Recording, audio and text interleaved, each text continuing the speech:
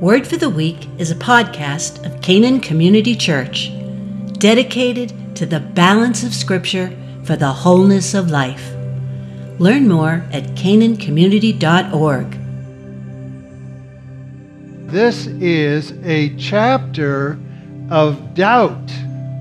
It's John chapter 20 is the aftermath of the crucifixion just as much as it is the victory of the cross. It's a chapter of doubt, but in and out. A chapter of doubt, but in and out. The reality is everybody in there, oh man, we pick on poor old Thomas, doubting Thomas, right? But the truth is everybody in this chapter is doubting. It's just kind of a different story. As a matter of fact, there's four stories. Four journeys of doubt that are going on, doubt in and out. And the truth is that everybody runs into doubt some point in their Christian walk. It's maybe different versions in different ways under different circumstances, but something will put you to doubt. And there is nothing wrong with doubt. The best of us have doubted. It's what you do with the doubt. And so this is no surprise that in this aftermath of the cross, that God gives us four stories that maybe we can identify with a little and maybe get some wisdom and resolve from them. So what are the four stories? Let's start with Mary Magdalene. Man, we got to love Mary, right? There it is, early in the morning. There she is. She's the first one there. And she's so faithful, isn't she? There's no question that Mary Magdalene had a special relationship going on with Christ. And you can't blame her. If you were saved from several demons, you probably really have an attachment to that person as well. And so Mary shows up and you say, well, how's Mary's doubt? Well, the entry into her doubt is this: expectation. See, when she went to the tomb, what do you think she expected to find? What do you think? A what? A dead body. Exactly. And not just a dead body. She was going to go and see her dead faith. There was the object of her faith tied up in that body. And so she was going to take care of really the dead remains of her faith is what was going down there. And we can't blame her. It's logical, isn't it? I'm jealous now. There's Mary. She saw what happened on the cross. She knew what went on there. She saw him die. Why wouldn't she expect to see a dead body when she goes there? But God has this way that human expectation falls to the wayside, doesn't it? God does things that we don't expect. And here's the thing with expectation. When we get wrapped up in our human expectation, it tends to affect our vision. What we perceive we're seeing, what we expect to see. Ever done that? Expected to see something and something else happens? So like we say on the lake, the smart people on the lake, when a deer runs by, if you're not from the lake, what do? You watch, hey, look, there's a deer. But the people who live out here, they expect to see another one coming, so you look the other way. And at the tomb, it was the same thing going on. Mary was expecting to find a dead body in the tomb, and her eyes never come off of that. They never come off the idea or the perception that she is going there to see a dead God. Is basically what she was looking at, expecting to see. And so how does it unfold for her? Well, she was locked into this idea. It actually took 3 attempts to get Mary to see what was actually going on. God ever have to do that to you? That, you so much expect him to be doing something, he's got to kind of like whack you up the side of the head 3 times and say, Greg, Greg, and then finally you go, oh, God's bringing me somewhere I didn't expect. And that's what's happening with Mary. And it's so interesting because it's the same question, isn't it? She's there, these angels are there, and she's asked, why are you weeping? Why are you weeping? Well, because they took away the Lord. They took away my Lord. He's gone. It must be somebody else. I didn't expect him to get up on his own. And then Jesus asks her, why are you weeping? Why are you weeping? And in her tear-filled eyes, she's still looking towards that tomb, and she's still expecting to find a dead body. So she just presumes it's the groundskeeper. And she says, if you took him away, just tell me where you put him. And there's something that happens here that changes everything. Let's talk about Mary coming out of doubt. What takes Mary out of doubt? One word. One word. Her name. Her name. Isn't that something? And it's put in there, it's not just a coincidence that we're told how she is snapped into reality here. It really means something, doesn't it, if your reality can be changed by the way someone says your name. That speaks of relationship. Think of you guys. Think of when you were your parents. You were used to them calling your name. And you were so used to it, you knew your mom or your dad's voice when he called. You knew it so well that by the tone you knew what was going on. One tone meant it was a good thing, and another tone meant it was a bad thing. For some of us, it's with our spouse, we can know the same thing. It's just the way they say your name. But you know them so well, you know when they're saying your name. There was a relationship going on. I wonder how many times Mary heard Jesus say her name. I wonder how many ways he might have said her name. One thing's for sure, though, it's that even in her grief, she knew the sound of God calling her name. She knew the sound of God calling her name, that all it took was once, and snapped her back to reality. Man, how about us? How are you? How am I? Do you know the sound of God calling your name? Sure removes doubt. And an interesting thing with Mary's reaction, see, you look anywhere else, here's the challenge. I challenge you to look anywhere else in Scripture and see when Jesus makes a supernatural appearance, that he doesn't have to say, hey dudes, calm down, be at peace, don't be afraid. Maybe that's a loose translation, but you get the idea. He has to tell people to be at peace, don't be afraid. But with Mary, this is the only time I know of that the opposite happens. Hey Mary, don't cling to me. Haven't yet ascended to my Father. That word, to cling to him, in the original language of the Greek in there, it means to fasten oneself to or adhere. What it makes me think, you ever say something sticking to you like white on rice? You ever say that? Maybe that's just me because I eat a lot of rice, I don't know. But the idea that she was holding on to him, and he's saying, don't cling to me, I'm yet to ascend to my Father. Now the scholars have had quite a time with that line. And there's really kind of two thoughts on it. One is there's a spiritual dynamic going on we're not even aware of why this timing was important. But in the nuance of the language, there's a second thought too, is that he was saying, Mary, now isn't the time for hugging.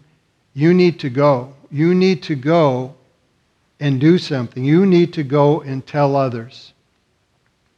And here's the result of this in and out of doubt for Mary. Mary does just that, doesn't she? She has a purpose now. It's to go and tell. Really clear cut, isn't it? Go and tell. And so she does that, and what she says is so simple but so irrefutable.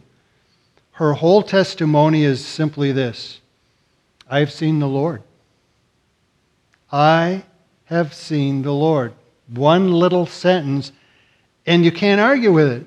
How can you argue with that if someone were to come to you and say, Canaan Church doesn't exist? You would say, well, yeah, it does. I've seen it. I've been in there. You can't argue with an experience that someone has gone through. I have seen the Lord. Impossible to argue with that. Maybe the problem in the Christian community today, maybe a problem we have in the church community today, and it's not to turn all this into any type of negative or slam, but maybe a problem we have is that enough people have not seen the Lord. They have not experienced in a personal way. So what do they have to share, really? Question for you, can people really hear God calling their name today? Can you hear God calling your name today? Now, I'm getting an emphatic shake, a nod of the head from Pastor Chris. Chris, how do you know that? How do you know God is calling your name? You know the voice of your shepherd. You know the voice. It sounds like it takes relationship and experience to get there. I agree with Pastor Chris. I believe you can hear God calling your name. Your name. It happens in this way. It happens in life scenarios when you're just tuned in to what He's doing. It happens when you spend time in real prayer and reflection. And you're not just babbling at the Lord, but you're listening for what He'll say back. It happens in that prompting when you know God is, you get to know the still small voice and He says, hey, you should go do this. Hey, you should go talk to that person. You should give something to this person. You should do this or that. And you get to know it, and the more you listen to that and the more you obey the prompts, the more you hear God calling your name. And we're like Mary, we might be in doubt, but it can take us right out of doubt. Second story is John, the other disciple, as we understand the gospel. And what's his travel into doubt? Well, for him, I'd say it revolved around fear and violation. Violation of his faith. Think of what was going on from the beginning of the chapter. It says, they were locked in a room out of what? Fear. Fear of all the folks who were around them. They had a lot of enemies out there. And it just seems smart to keep yourself locked up. But what brings them out of the room at this point is a sense of violation. Somebody took the body. And can you imagine if you were running to the tomb, the list that would be going through your head? Who pulled this off? Was it Caiaphas? Was it one of the Pharisees? Was it the Romans? Somebody is not just simply trying to destroy our faith, they're trying to erase the fact it ever existed. Somebody took that body. Can we feel like that sometimes today? Do we ever feel like our faith is violated? We live in an age of deconstructionism, that Scripture can be dismantled by some schools of thought. Even history is being rewritten in a lot of cases. Whole world views being erased from existence. Right or wrong on some of those views, but they simply are being erased from existence as if they never happened. Yeah, we can have this barrage of violation ourselves, but question is, do you think it affects the church that the faith is violated by things that are not the faith? Let me share a few claims. This is just one report, so it's not gospel. But this one report said 30% of evangelicals doubt the fact that Jesus is God. 20% of evangelicals are not sure that heaven is a real place. 3 out of 4 Christians seldom, if ever, have had a spiritual conversation, quote unquote, with another person.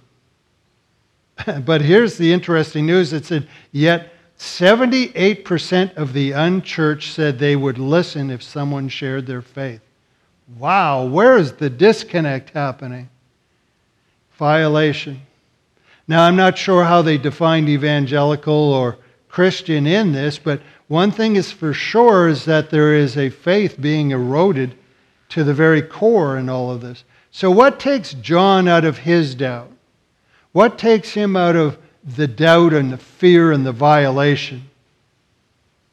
Even though his perception of things that he's not fully understanding them, there was something that happened that changed the way he saw things. In 20 we read this, he saw the linen clothes lying there, and the face cloth which had been on the Jesus' head, not lying with the linen cloths, but folded up in a place by itself. Then the other disciple who had reached the tomb first also went in, that would be John there, and he saw and believed. There's the lines. He saw and believed. For as yet they did not understand the scripture that he must die and raise from the dead. He saw and he believed. What did he see and believe? Well, once again, in that nuance of the Greek, I think we covered this before, and I think in the Passion of the Christ, this one thing Mel Gibson got right in there is in the tomb, the way it's speaking is that these clothes, these grave clothes, like a balloon where the air comes out, they just collapsed on themselves. And it really is a striking image because even Lazarus, who was raised from the dead, what happened with him? Hey, Lazarus, come out. So here he comes hopping out, and they have to unwrap him, and there he is. It's a miracle. But nothing like this. It was if the body simply evaporated right out of the cloths, the grave clothes. Man, that's not a human thing. If somebody was going to rob a grave, they couldn't pull that one off. Something was going on here. And it says, actually, in the exact word-for-word translation from the original Greek, says that John perceived and believes. I love this because it's 2 tenses in the one sentence. He perceived. I saw. I gained an understanding. My mind's going back to what he said earlier. I see these grave clothes. I perceive what this must mean. And he believes continually from that point on. What an amazing thing that goes on at this point. What God does. What's the result? I can only imagine. Here we go, conjecture again. Everybody, they stole the Lord's body. Everybody's real downer. They're all moping about and they're doing this. They go, John must have changed when he came out. All of a sudden, if the rest of them weren't there, there was John who was no longer in this deep depression about things. He saw, he perceived, he believed. Something must have changed in what he was. He saw the whole thing in a new light. Maybe that's when your season of doubt comes from. Maybe it's something we're not understanding, and then God does something. The Holy Spirit reminds you of it, and you perceive what you didn't understand. You might not understand it all, but you understand that God did something. And it has the power to save you from your very doubt. The number 3 story is the whole group of disciples. Now, and it's interesting, in the 4 stories we're given, this is the only one that's collective. And I think it's important when we look at us collectively as believers. And in this story, this collective thing, there's a collective mindset that goes on. Isn't it true when you get a bunch of Christians together, a bunch of believers, we tend to take on a collective mindset. And we all know this because you may go to one church and you go, man, that was a dry, stale place. Collectively, whoever was in there was dry and stale. You go to another place and you can't keep them in their seats. They're bouncing off the walls, whatever. There's an excitement that's going on there. You go to another place and man, are they serious about their understanding and study of Scripture. And they're the Bereans just dividing the Word. And collectively, they all seem to hold the same mindset, or a group that is compromised, or a group that is throwing in the towel. It's just not worth it anymore. And that's the way this group started out. They were more of the let's just doubt together group. Well, let's look at how they went into their doubt.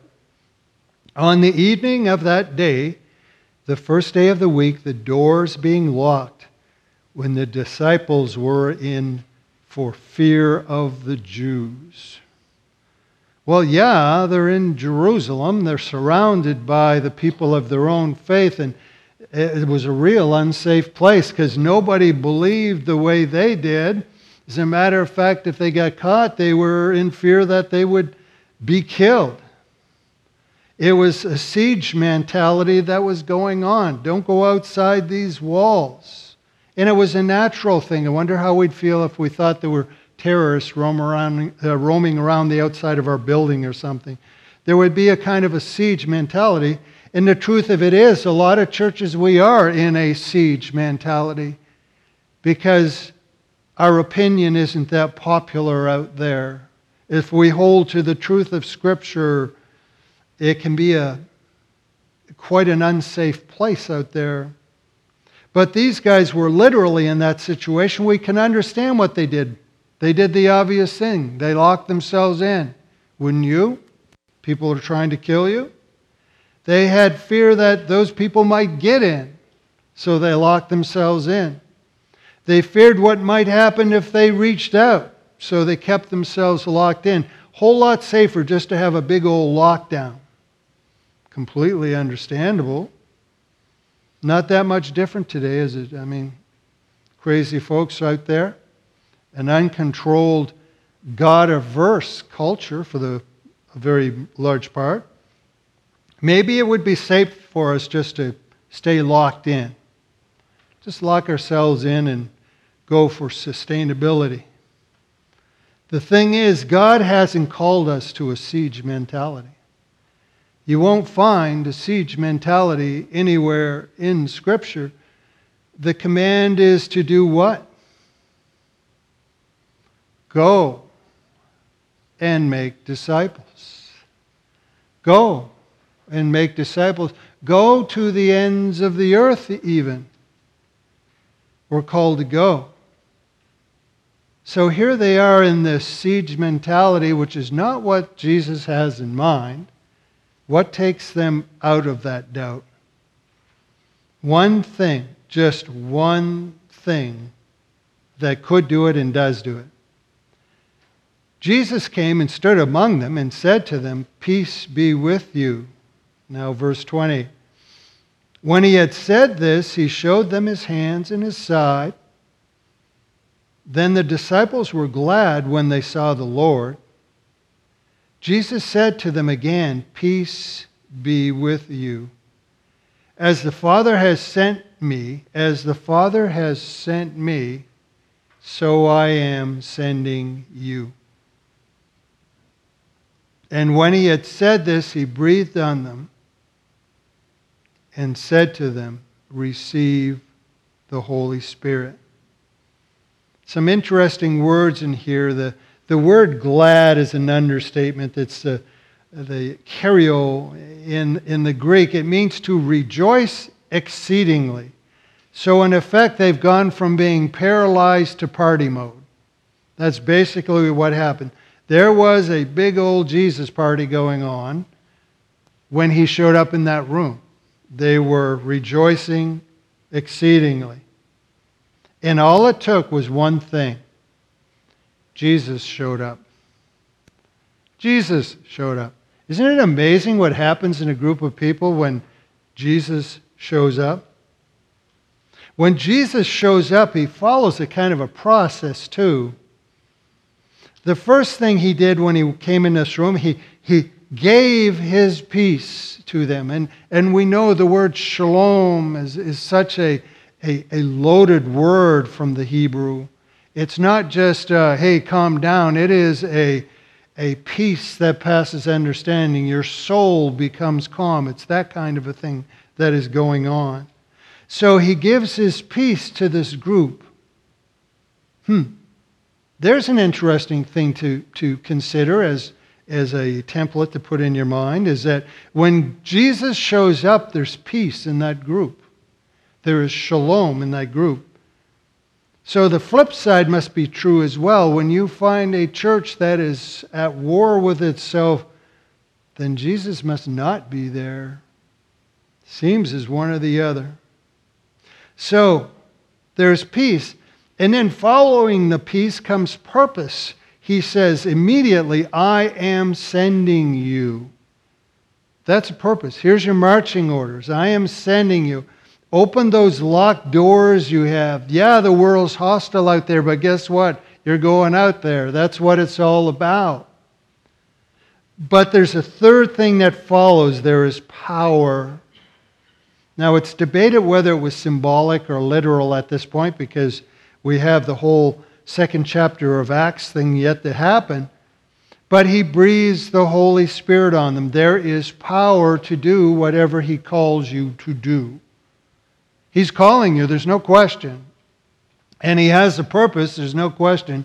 But whatever that is for you, and whatever it is for us collectively, God gives the power to do it. So what happens when Jesus shows up? There is peace, purpose, and power.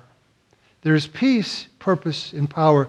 That hasn't changed. So what's the result of this? He had sent them out. Boy, did they go out. Within 200 years, all the known world at the time had been touched by these. This time there's no internet. There's not even highways. And yet the whole world that is known at the time is touched by this word of Christ. That's the result that came out of this. Now we can go to the fourth story, the one everybody knows. Poor old Thomas, never going to live it down. 2,000 years later, we're still talking bad about him sometimes. But what was his journey into doubt? Well, it was absence. Simple as that. He wasn't there. He wasn't there. We're not given a reason. Who knows? Maybe he had gone down to the local Starbucks to get a kosher coffee. I don't know. Maybe he had an errand he was running. Maybe he was going off to grieve by himself. Don't know. All we need to know, and that's something important to know, Scripture's telling you something, is that reason doesn't matter. The thing that matters is said, is that he wasn't there. That's what really matters. And so he missed something. Parallel is kind of painfully obvious in today, isn't it? There are so many ways not to be here. If physically we could not be here. You know, it's kind of an interesting thing. Another stat, as I read in the past, was, you know, that most people feel that if they make it to church, believers, professing believers, if they make it to church once a month, just once a month to a Sunday service, they are regular attenders. That's a whole lot of not being there to be the norm, isn't it? To be the accepted norm. And it's not just that Sunday mornings are as a matter of fact, this is nothing but the starting line. This is just where we all come together to launch into the other things that we do. But you can physically not be here. You can be not here mentally. You're sitting here thinking of whatever, the next game, what you're having for dinner, whatever. You can be here and not be here spiritually. You know, all this stuff and you're hearing, and all it is, do you remember the old Peanuts thing when the teacher was talking? Remember that? Wah, wah, wah. And that's what you're hearing, and that's it. And that's as much as it affects you. There's a lot of ways to not be here. But the result is all the same as you miss it. Whatever it is that God has going on for you, you end up missing it. You're just not there, no matter what the reason. What might happen? What word might you have heard? What conversation might you have had? What event might have taken place that would have changed everything if you had just been there? We've just got to be there. But Thomas comes out of his doubt, doesn't he? And it's interesting, too. Here's another lesson for you. If you you can look good and take a quick look at your sheet. Did Jesus come immediately so Thomas wouldn't have doubt? Or was there a delay? It was a delay. Yeah, let's say because there's a delay. Yeah, 8 days later it says he came. 8 days, more than a week. Why do you think that is? I mean, he could have just showed up any time. I think he left Thomas to wrestle with what he was hearing. And maybe the sting of not being there.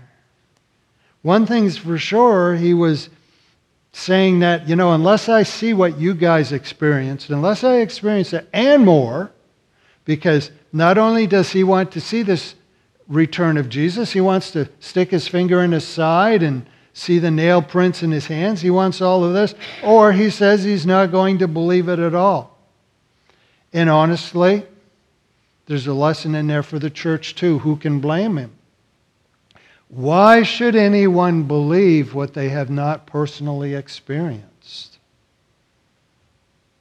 And if we were to go out from this place and try and be a light in the world and tell them about something we have not personally experienced, why should they listen to us? Man, that living relationship with the Christ is so important. The Christ who's willing to show up, the one we can experience. But now let's stop beating on poor old Thomas. Let's take a look from it from the other side. So God does, he lets him wrestle with it for 8 days, gives him his empirical proof. And then we read this, Jesus said to him, "Have you believed because you have seen me? Blessed are those who have not seen and yet have believed." Now, it's at least a mild reprimand, isn't it? He's saying, that's great, you believe, you see me, but there will be a special blessing on those who don't see me physically and yet believe. Why? Because we will see him from the inside, not just from the outside. But to Thomas's defense, now here's something to learn from Thomas. At least when he is convinced, at least when he's turned the corner on what he believes, he says this.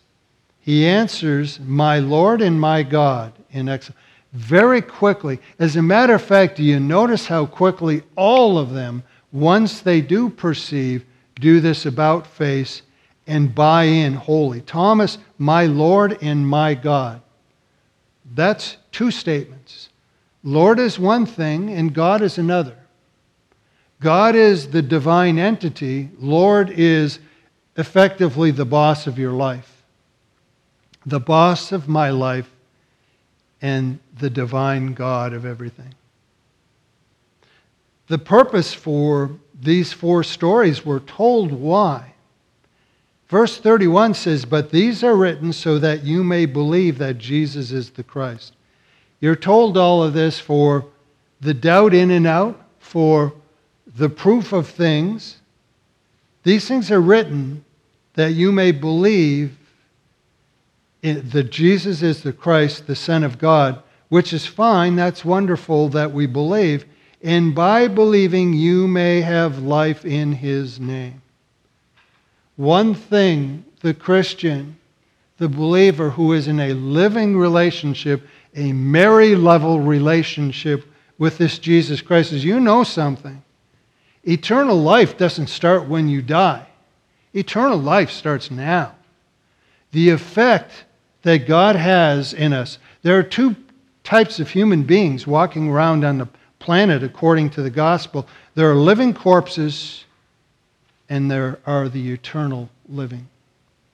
Those are the only two types of people that there are. You are told that you may have life in His name. And a life in His name means one that does not need to be crippled by doubt. God has a way to bring each of us in and out. But I looked at this in the 4 stories because you always, if you're really after that punchline, you look at them and you go, okay, what's the secret ingredient? What's common to all 4 stories? Because that's what God would really have us know, isn't it? That we might not be trapped by doubt. Well, it can't be that you physically saw Him. You think that would do it, right? There was Jesus. I saw Him. Duh, there He is. But no, that didn't do it. I mean, Judas followed Him for 3 years and he fell away. The crowd fell away. Well, maybe it's if I could see miracles. They saw lots of miracles. Maybe if I could see miracles. But the truth of the matter is there were crowds who saw the miracles and they were amazed. And then they were on to the next big thing that was going on. When things got too hard, they strayed away. So seeing miracles isn't what's going to do it. What do they have in common? Well, there's 2 things they had in common, and they're non-negotiables. First is this. Every one of them had a living relationship with the Son of God. A living relationship, one that continued on. And the second thing was, even down to Thomas, eventually, they were there. They were there. Doubt's eradicated when God shows up and you are there. Those things are a necessity for us. There's certainly this way of spiritual life. There's a way we can have this genuine encounter, but you might think that, well, you know what? Back in 76, I had an encounter with Jesus, and I don't doubt it at all. And you think, well, there it is. That's enough. That'll hold you for the rest of your life. But it doesn't work that way. You can't just have one encounter and have eternal life. It's a continual thing. If we learn anything from these first disciples, it must be continual. That's the way God works.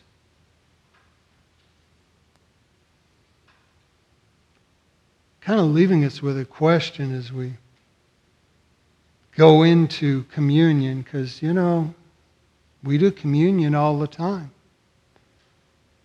And it can be just a ceremony, or it can be an encounter with the one who sacrificed Himself for us. Are we open to that side of it? Are we open to an encounter? Second question I would ask is this. If there was an encounter, would you recognize it? Can you put together the spiritual dots when God is actually working? Is it possible that we could perceive and God would show up right now?